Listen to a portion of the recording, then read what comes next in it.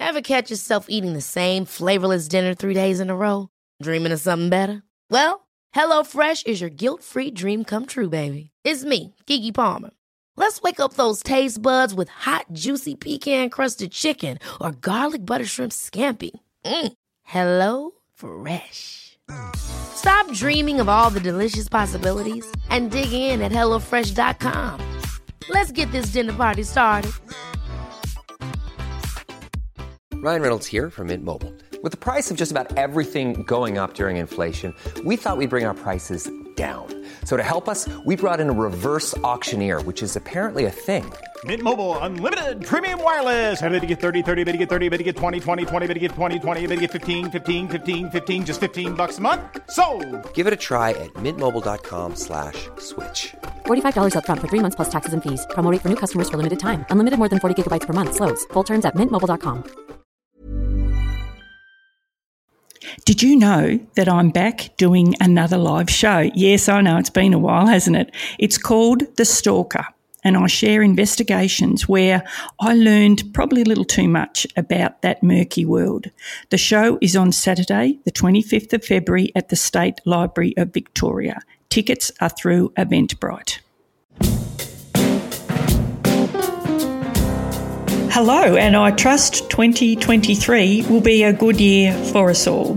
In my 27 years as a Victorian policewoman, I investigated everything from a stolen bicycle to a stolen life. Policing taught me a lot about human nature, which I explore in my podcasts with a variety of fascinating guests discussing the human side and impact of crime, not only on their lives, but mine as well.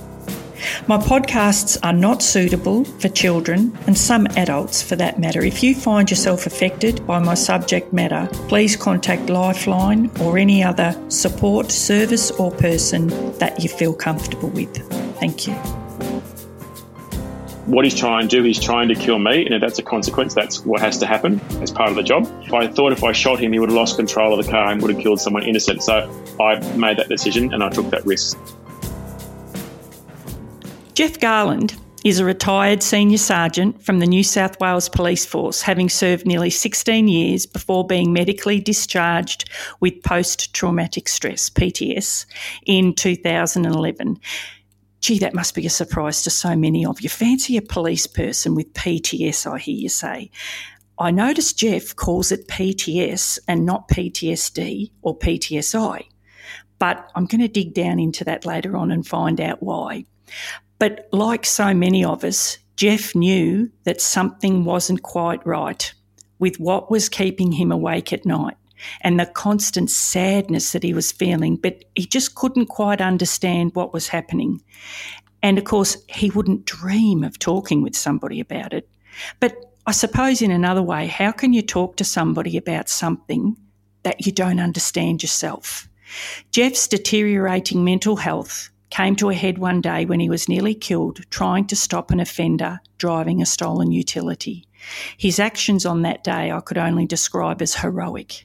But police do these type of acts on a daily basis, never thinking of the consequences. It's just what we do to try and keep the community safe.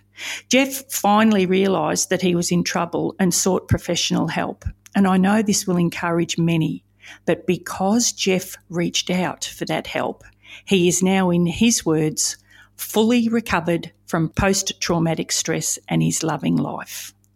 Jeff now has a law degree. He's passionate about helping people start those awkward conversations that he had so much difficulty with himself in those troubling years. He's a published author and now a trauma recovery expert, master NLP coach, don't worry, we'll go into it later, timeline therapist and hypnotherapist, specialising in emergency services in the military. He certainly hasn't been sitting around feeling sorry for himself. His book is called Split Second, because that's all it takes to become a hero or mauled by the press and public for making the wrong decision, or no decision at all sometimes. A police person can make hundreds of split-second decisions in a shift, if not more, and one of those decisions nearly cost Jeff his life. I've got to say right here and now that our friends in Queensland know only too well about those split-second decisions. It's been a really sad week for us this week in Australia. We're all hurting for the members in Queensland, their families and their colleagues. But in fact, police everywhere. It could have happened to any of us, couldn't it, Jeff? So thank you and welcome to NFI. Thank you, Narelle. I appreciate you taking the time to include me in this interview. I love the fact I can share my experiences to help other people. And in terms of what happened in Queensland, very, very sad occasion. It's an unfortunate reality that we should not have to face as police officers. That could be a consequence of our actions. We're out there doing our best to serve the community and keep everyone safe. And sometimes people take it to the extreme and they take our lives. And every day we risk our lives being taken. And it doesn't matter whether you're a serving officer or retired or just a member of the community, to hear such tragedy to occur, just especially to such young police who are just simply following up on a job and doing what they're paid to do to try and keep people safe.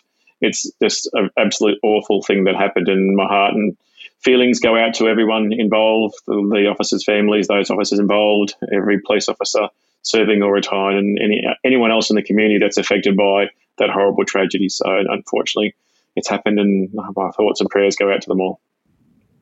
Yes, and I concur, Jeff. It's awful, and I don't know about you, but I've been out of policing now since 2014, well, really 2012, and even after Queensland, I still reach out to my friends who are in the job. I still reach out to former colleagues, and we all check on each other. It's just something that touches everyone's hearts, but particularly those of us who, as I said before, it could have happened to any of us, because I don't know a police person that's never been to a domestic situation or just a knock on the door to make sure, as we call it, a welfare check. It just happens every day. It is. And one of the things I like most about being in the police was as part of a policing family. So we're always going to be part of that blue family, whether you're serving or not. And yeah, we definitely all in our careers go through incidents and jobs that could turn out to be life-threatening. I know I was involved in probably around 15 to 20 life-threatening incidents in my career. But sometimes it can be the mundane jobs, the jobs you go to all the time where there's no actual potential threat, or you believe there's no perceived threat at all, when that's the ones that could turn most dangerous. So we do the best that we can with the information we have and the equipment and skills that we have. But sometimes we get people like this, who these poor brave officers were confronted with, and who had no chance and no choice, and that was a consequence. Yes, I was going to ask you if we are exposed to so many different and unusual situations. Some are terribly sad, like Queensland. Some are uplifting. Some are just unbelievable. And I was going to ask you about some of your lighter moments that you could share with us, but I just don't know if that's the right thing to be talking about today. I just feel I might move on. I'm sure that, and maybe as the interview goes on, we might talk about it, but I just don't feel I can go there after what we've been speaking about. So I might just start within your 16 years. You rose to the rank of senior sergeant, and you obviously attended and had to deal with a lot of different situations. What would be your most, the proudest moment you've had in your policing career? The fact that I lasted 16 years. And I know what you're saying in terms of having to focus on the positive stuff in the career with what's going on. And I mean, all jobs has its ups and downs and stuff, and it's great to be respectful in terms of that. But I know there's a lot of people out there struggling with post-traumatic stress and with what's going on. But it's important to look back on those positive times in your career, even though we're not going to talk about them.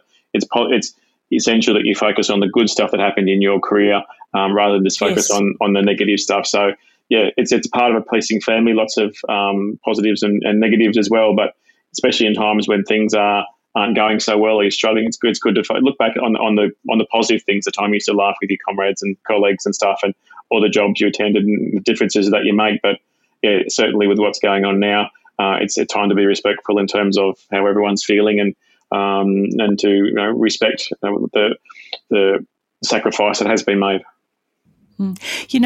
it's so sad on so many levels, but I'm just thinking then with you talking, there are so many fantastic, funny, as I said, unbelievable moments. And I think it's really sad that particularly the couple of members that have passed away up in Queensland, they won't experience the breadth and the depth of that beautiful, strong camaraderie between police, between our blue brothers and sisters.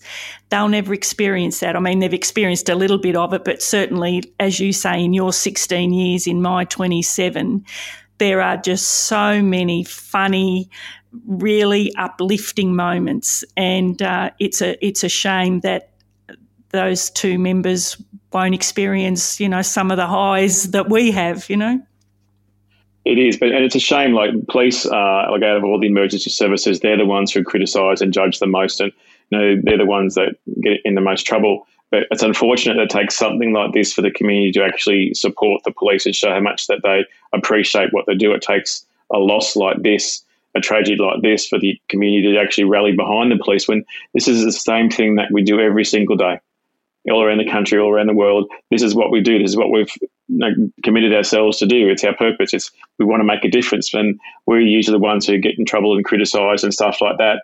And it's a shame that it takes something like this for the police to get the acknowledgement that they deserve. And the overwhelming support for the officers that were killed and involved in that situation is just testament to like how important policing is and the strength of the policing family. To although they're not here to enjoy those good experiences, the overwhelm of emotion and support that's come as a result of what's happened to them is just significant in terms of the sacrifice that they made and the strength of the blue community. Mm. And so when you heard about Queensland, I'm sure you felt the same as I did, but my heart just goes, it's like a bit of a stab in the heart. It's just so sad. We could talk about it forever. It's but anyway, we're thinking of anybody up in Queensland. We're thinking of you all. So Jeff, you got to senior sergeant in policing. Where did you do? In 16 years? Where was the best place you worked? What did you enjoy the most?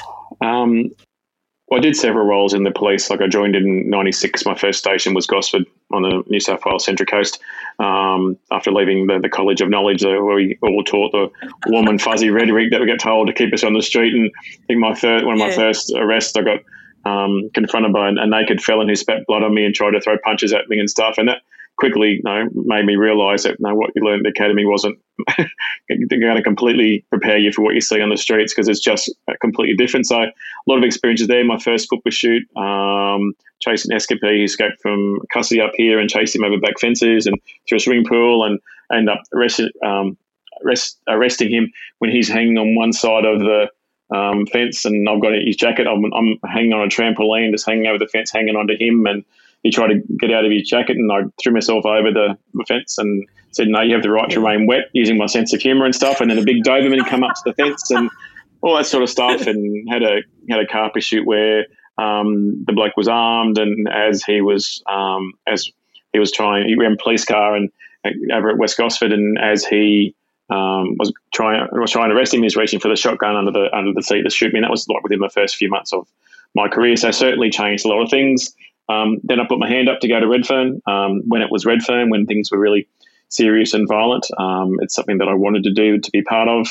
Although that was the place in which most of my traumas were occasioned, it's a place that I really enjoyed working at, because I got involved in a lot of things, really tested myself, and ultimately it ended that part of my career on the back of the Ute back in 2001. Great idea at the time. And then took some time off, put my hand up, went and got help. Even with the incident with the Ute, I knew I wasn't coping beforehand. I just didn't realise why. I just thought I was weak and in the wrong job. So because of the lack of education and awareness. But I put my hand up. I did the unpolice-like thing, an unbloke-like thing, went and got help. As a result, able to process my events, returned to work for 10 years. Then I went to prosecuting for a while. I was prosecuted all around the state in about 30 different courts. Then went back to general duties here on the Central Coast again at Tuggerah Lakes. My first shift here was that big storm weekend in July 2009, I think it was, 2007, when the Pasha Bulker crashed. Decided to park itself at Nobby's Beach, where there's massive storms and things like that. So that was my reinitiation back into life in uniform back on the Central Coast. So I got involved in a lot of things here. There's that incident, lots of other incidents. I wrestled with an offender who was trying to suicide on a lookout here on the Central Coast. He tried to throw himself and me off the cliff a few times. I went to save someone who I just thought was a drink driver who decided to jump in the entrance channel. So I thought he was just trying to avoid arrest because he was drunk and he was drowning. So I risked my life to go do that and grabbed him, and he held me underwater, tried to drown me. Found out that he was in a stolen car, that he was a high-risk offender, and he wasn't such a nice bloke after all. But so lots of different things. And then I got promoted to senior sergeant down as one of the bosses at the Dang Centre in the court in Sydney. So I was there for a while, injured my back, and then that just led to the end of my career back in 2011. As a result, lost my identity, became suicidal, didn't know who I was, and it was one night when I almost was going to follow through with it. I'm glad I didn't, but then I just used the resources that I had before, the skills I had before, and I've been able to process all my events from the past so that they don't affect me. I can visit my locations, I can talk about my events in detail without being affected, and of course now I run my business helping people, especially those who are struggling because of their service, because of my lived experience, what I went through. I didn't want anyone else to be affected by it. So that's my passion, that's my purpose. Yeah, and we will certainly go into that, Jeff, because how you've been able to cope with all these traumatic situations is pretty incredible. But can I just go back? You said to me, or I read somewhere, that you recall when you were first diagnosed with PTS, which was at Redfern, is that right? Yeah, that's after I jumped in the tray of the ute, Yeah, and we'll get to that in a minute because that story is just unbelievable. But you had no idea what it was, did you? Only that there was something consuming you. So when did you first notice that something wasn't quite right, and what was it that was consuming you? It was probably, I'd been at Redfern for 3 or 4 years, and I was just getting involved in a lot of incidents at work. Wrestling with armed offenders, those with knives and guns, working in the block when it was the block. Was involved in a few riots, had people try and take my life as arrest, involved in the rest of the black market murders where seconds after they just murdered some other opposing members of the OMCG, they come out running with the guns through the car pursuit, foot pursuit, that sort of stuff.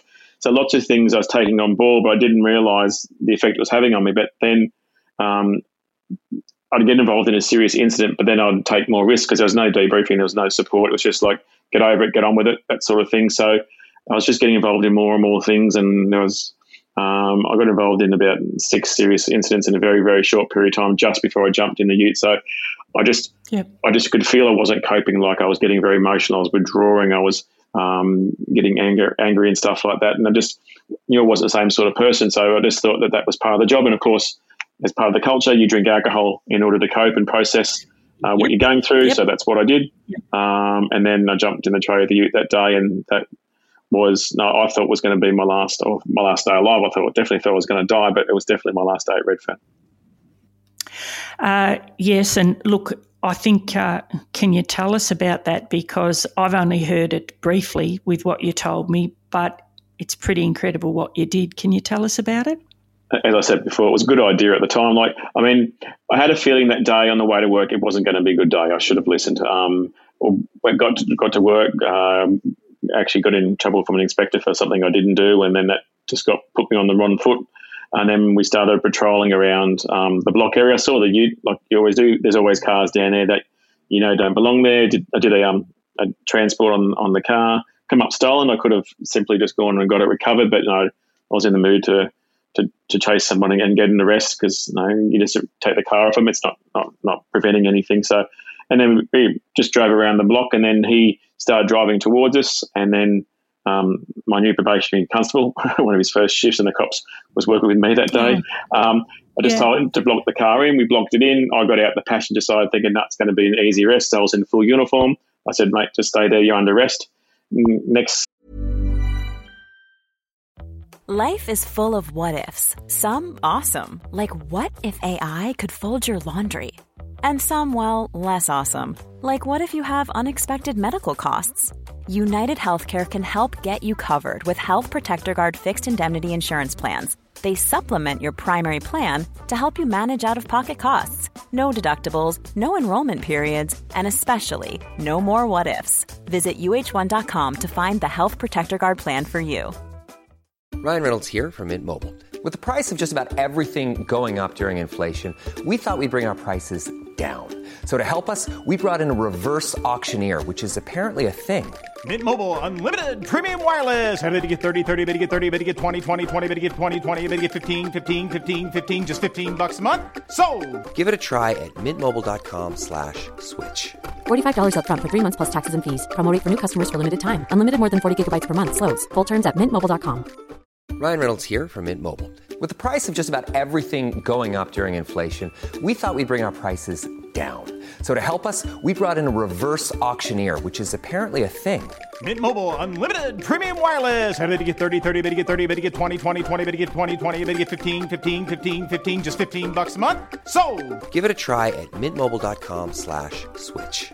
$45 up front for 3 months plus taxes and fees. Promo rate for new customers for limited time. Unlimited more than 40 gigabytes per month. Slows full terms at mintmobile.com.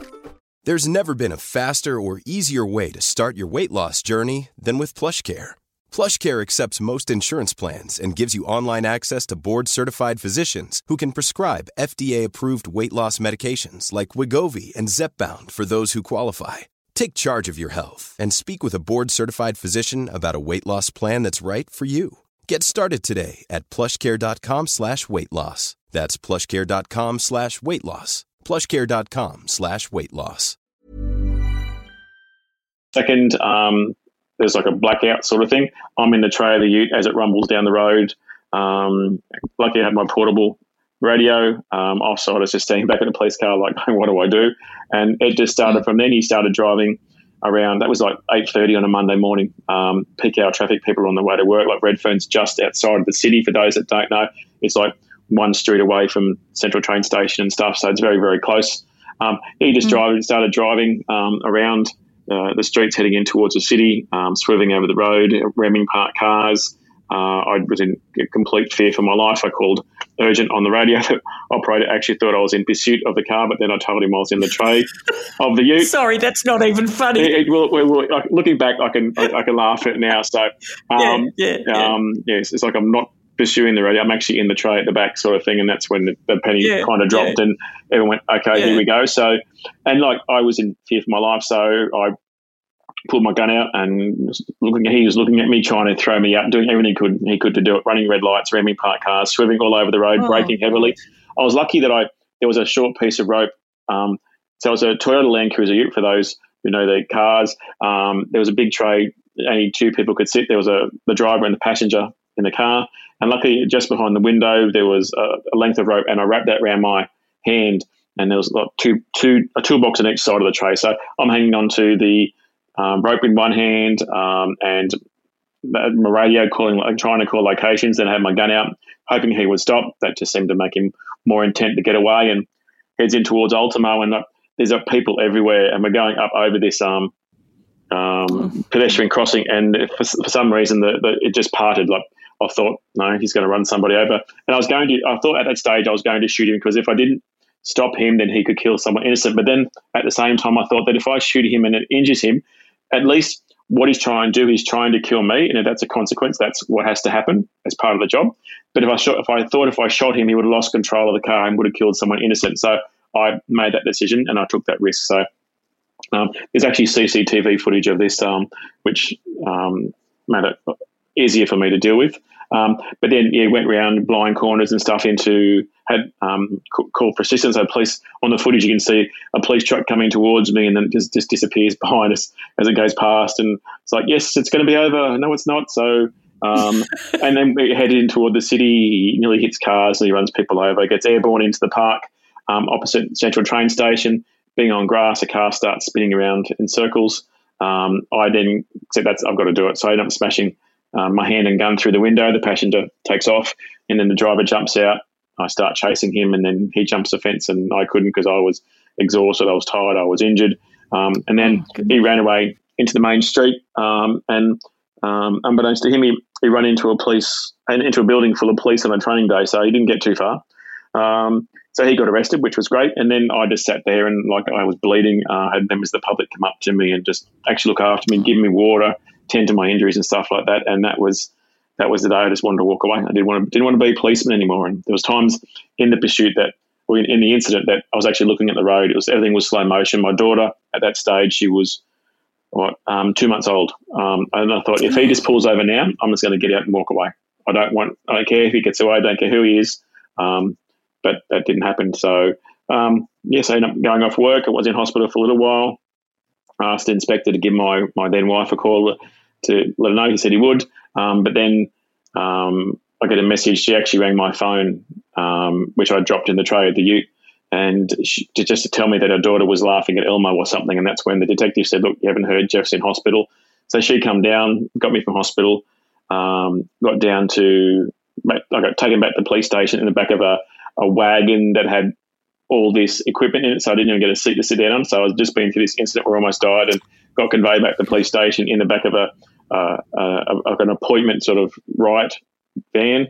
Where I had to stand up and hold on, had bleeding injuries and my ribs and hands and stuff, and I was a mental mess. Seriously. And then I got back to the police station, and my wife was there at the time, and she said to him, my debrief was, when you're finished with him, send him to me and give me a go.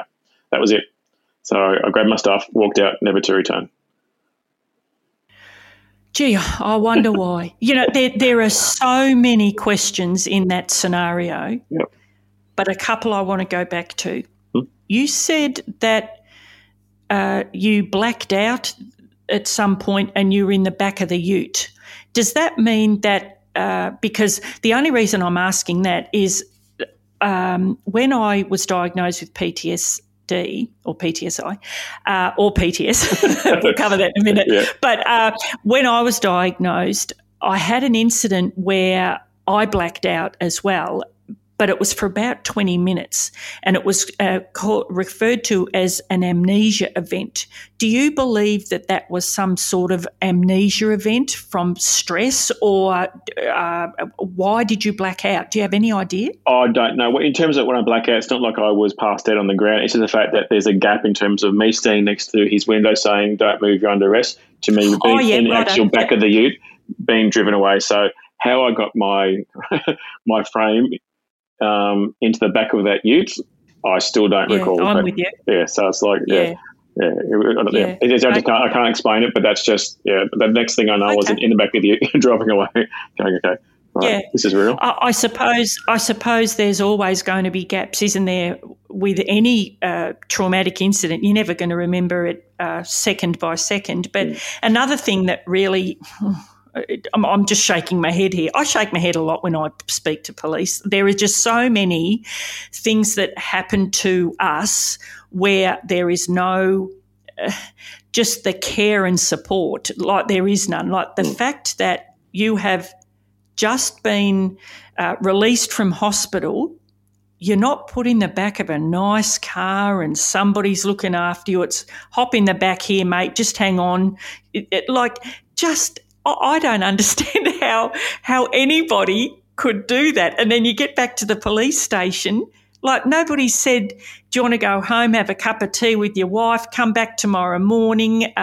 There's just no care. Like, I'm speechless, Jeff, and that's unusual for me. I know it's like 20, it's still like over 20 years ago, but I'm sure that there's some form of improvement, but that's just how it was, especially in a place like Redfern and things like that, like not supposed to show that you're not coping, that what you're going through, you're being affected by what you've been involved in. But yeah, it certainly didn't make me want to go back, and I left Redfern and I didn't hear from anyone at work either, except when I had a brief out Steen, they wanted to know when I was going to finish that. And it's just, it's part of the process, especially back in those days, and certainly doesn't encourage you to actually reach out and get help if you get that type of support. But no matter what you're going through, if you're affected by it, you have to do what's best for you, and that's what I did. I ultimately went, look, I don't care what anyone else thinks.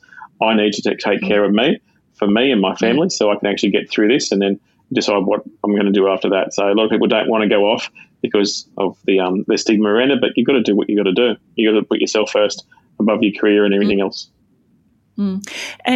And looking back, when you say you never set foot in Redfern again, so can you tell us about those following days and weeks, like you just said then, which is, well, it's not surprising, it should be, but that you didn't have any, I don't know, somebody ring you from the station, how you going, mate? Gee, that was a great job, or did you have anything like that? I had obviously had some friends and stuff like that, but nothing in terms of management and things like that. It's all in terms of having statements done and things like that. My uniform was there, and there's no form of real support in terms of making sure I'm okay and everything else. And for me, it was like absolutely devastating. Like I'd just been through such a traumatic ordeal, and I had to admit I wasn't coping. So I definitely turned to alcohol a lot, shut myself down. And didn't really want to do anything, like a lot of flashbacks and stuff like that, and trying to go, why did that happen? Why did I do that? How could the outcome? I should have done this differently, and all that sort of stuff. Like it's like not like, I mean, in Queensland there might be a lot of issues now in terms of like the survivor guilt and what they could have done differently. But for me, it's like I was involved in this. Like obviously I survived. I'm very lucky to have. It's about assessing and reassessing and trying to work out how it all happened, and then just basically shutting down. For me, it wasn't the thought of me going back to work. I couldn't even identify myself as a policeman. I just didn't care. I knew that I wasn't coping. I just wanted to spend time with my family. Yeah, it sounds to me like it was the straw that broke the camel's back. Had many straws in my career. Yes, I don't doubt that.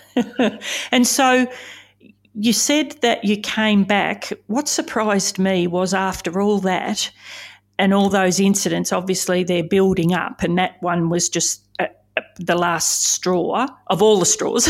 But you then came back. Did you have any treatment, or did you just how did you come back from that? Well, I did. I put my hand up. I admitted I wasn't coping. I had no idea what. I hadn't been diagnosed with post-traumatic stress at that stage. I had no idea what it was. I just thought just been affected by that job, and didn't understand the connection between the other jobs, how it was building up and compounding, and to that actual point. So I went to my GP, got referred to a psychologist, who then referred me to a psychiatrist. Did a lot of talk therapy, exposure therapy, and it was a process of unpacking all those things, which took a period of time. I've been asking for the because there was CCTV footage of the incident. That I was after that because I wanted to have a look at it in order to help me to process what I've been involved in. They wouldn't release it to me for 6 months, and eventually it was. And as soon as I watched the video, like for so long, the flashbacks and nightmares was I was trapped in the tray of the ute. That was my perspective about what happened. But as soon as I got the CCTV footage, I was no longer trapped. I was actually an outsider looking in at this officer in the back of the ute going through this ordeal. And it totally disconnected the association and the emotions in terms of what I've been going through.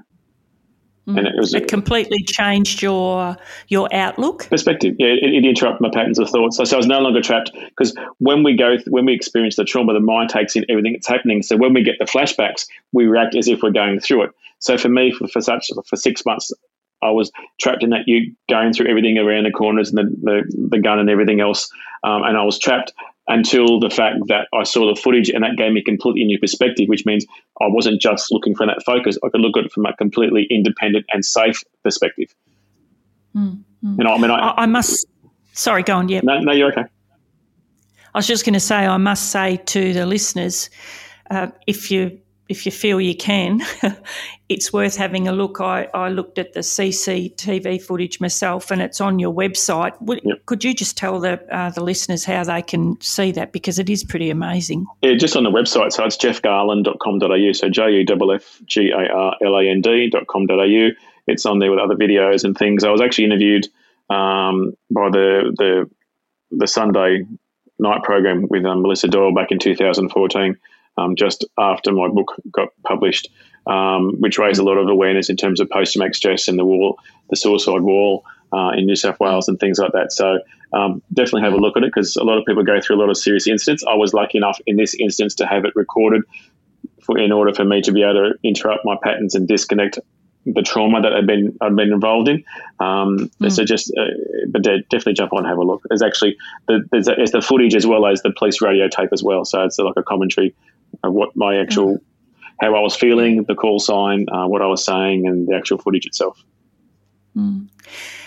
And when were you actually formally diagnosed with post-traumatic stress? It would have been a few months after the incident when I eventually went and saw a psychologist and psychiatrist. So, I still had no idea what it was, but that was what it was. But then I decided, no, I didn't want this to define me anymore. I actually, after watching the footage 6 months later, I was actually able to return to work in a police station in Lake Macquarie. So I still couldn't wear uniform, still couldn't identify myself as a policeman.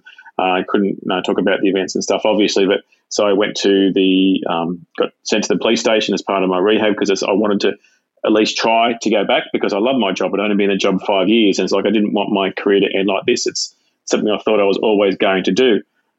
So my first day in the police station, walk in and go, everyone, this is Jeff, he's got PTSD. It's like, hello, everybody. So I ended up working in the back of the police station doing warrants and stuff like that, which was fine. I did all plain clothes and stuff. And then one day I was actually going to go to a training day, which was good. It was good to be around the police before. And so actually on my way to the training day, I had a fatal car accident happen in front of me.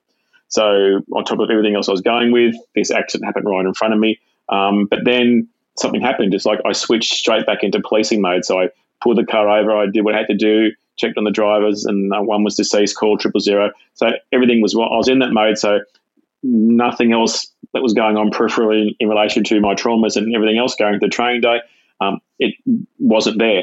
And I was okay. Even had the sergeant come up to me when he arrived at the scene, goes, "Are you okay?" It's like, I've never been asked that before. What do I say?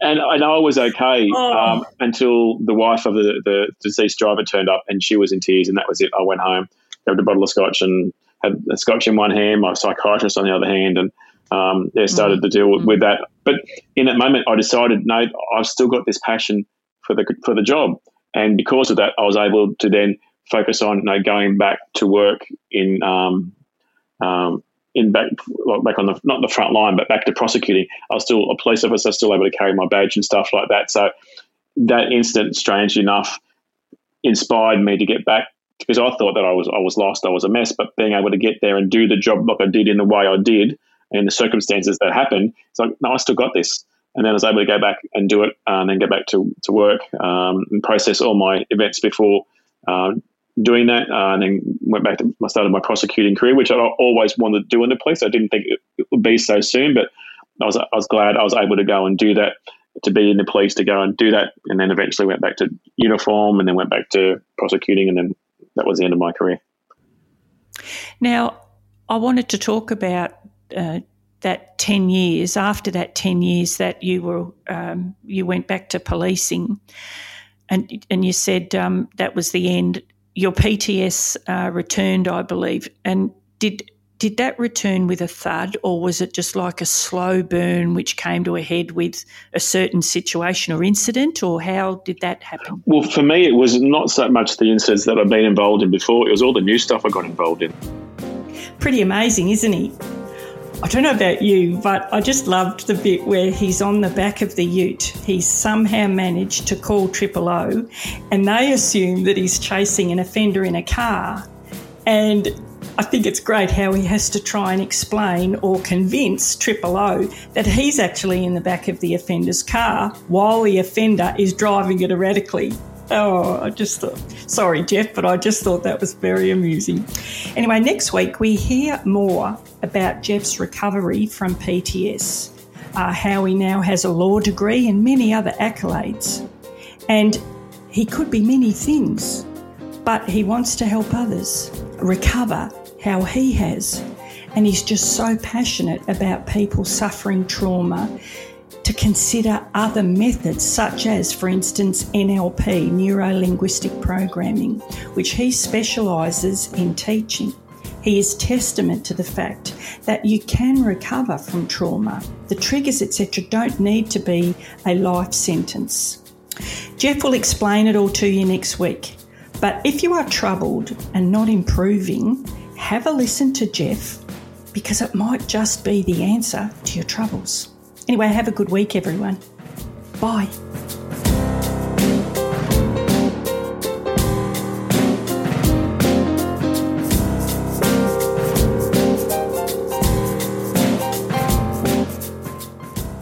As you've probably noticed, we've moved to a new platform called Acast.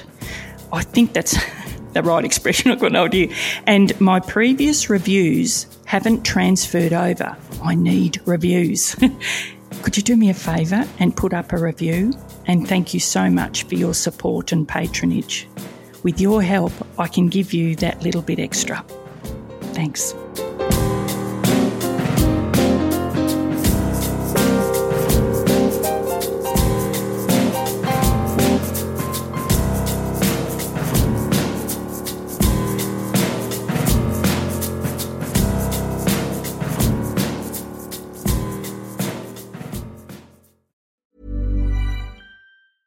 Imagine the softest sheets you've ever felt. Now imagine them getting even softer over time. That's what you'll feel with Boll & Branch's organic cotton sheets. In a recent customer survey, 96% replied that Boll & Branch sheets get softer with every wash. Start getting your best night's sleep in these sheets that get softer and softer for years to come. Try their sheets with a 30-night guarantee. Plus, get 15% off your first order at bollandbranch.com. Code BUTTERY. Exclusions apply. See site for details.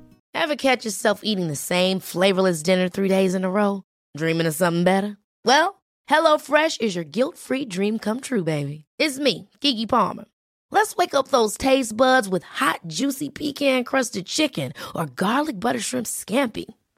Hello Fresh. Stop dreaming of all the delicious possibilities and dig in at HelloFresh.com.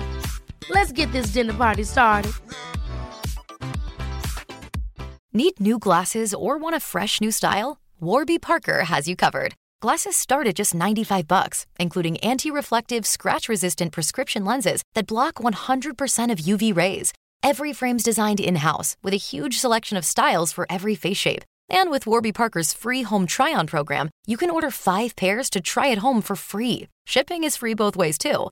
Go to warbyparker.com/covered to try 5 pairs of frames at home for free. warbyparker.com/covered.